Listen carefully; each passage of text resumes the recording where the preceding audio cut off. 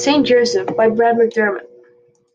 Joseph was a pastor as a little boy, a carpenter from Canaan, which is modern-day Palestine, engaged to Mary when she became pregnant with Jesus.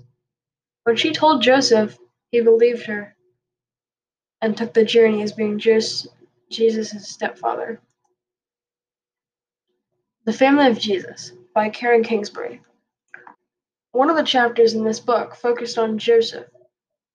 The story talked about how much Joseph loved Mary. Most people think of Joseph as just a Catholic symbol, but he's also a normal person if you look at other parts of life.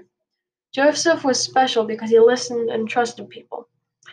The book described how he trusted Mary with the Son of God and took her to Bethlehem to give birth. Virtues. Righteousness. Don't just follow rules, but commit to what you're doing is good. Protector. Look out for those who God has put in your care. Worker.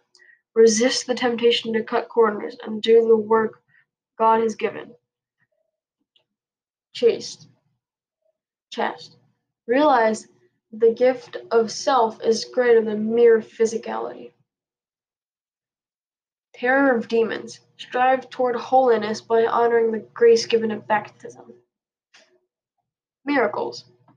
Sister Mary Ephraim, who received messages from Our Lady of America, also received many messages from Joseph. He appeared in March of 1958 and told her about peace in the world, love, and honor. Joseph's Feast Day. This year, St. Joseph's Feast Day is March 19th. During this special day on which we celebrate Joseph, we honor him by attending Mass, wearing red clothes, and carrying dried fava beans that have been blessed. Why you should choose Joseph as your patron? Pope Pius IX declared Saint Joseph the patron of the Universal Church in 1871. Saint Joseph would be a good patron for anyone because he protected Mary and Jesus. He also was patient and trusting. He could help you learn to be confident in doing the right thing, even when others are judging you. Prayer asking for Joseph's intercession.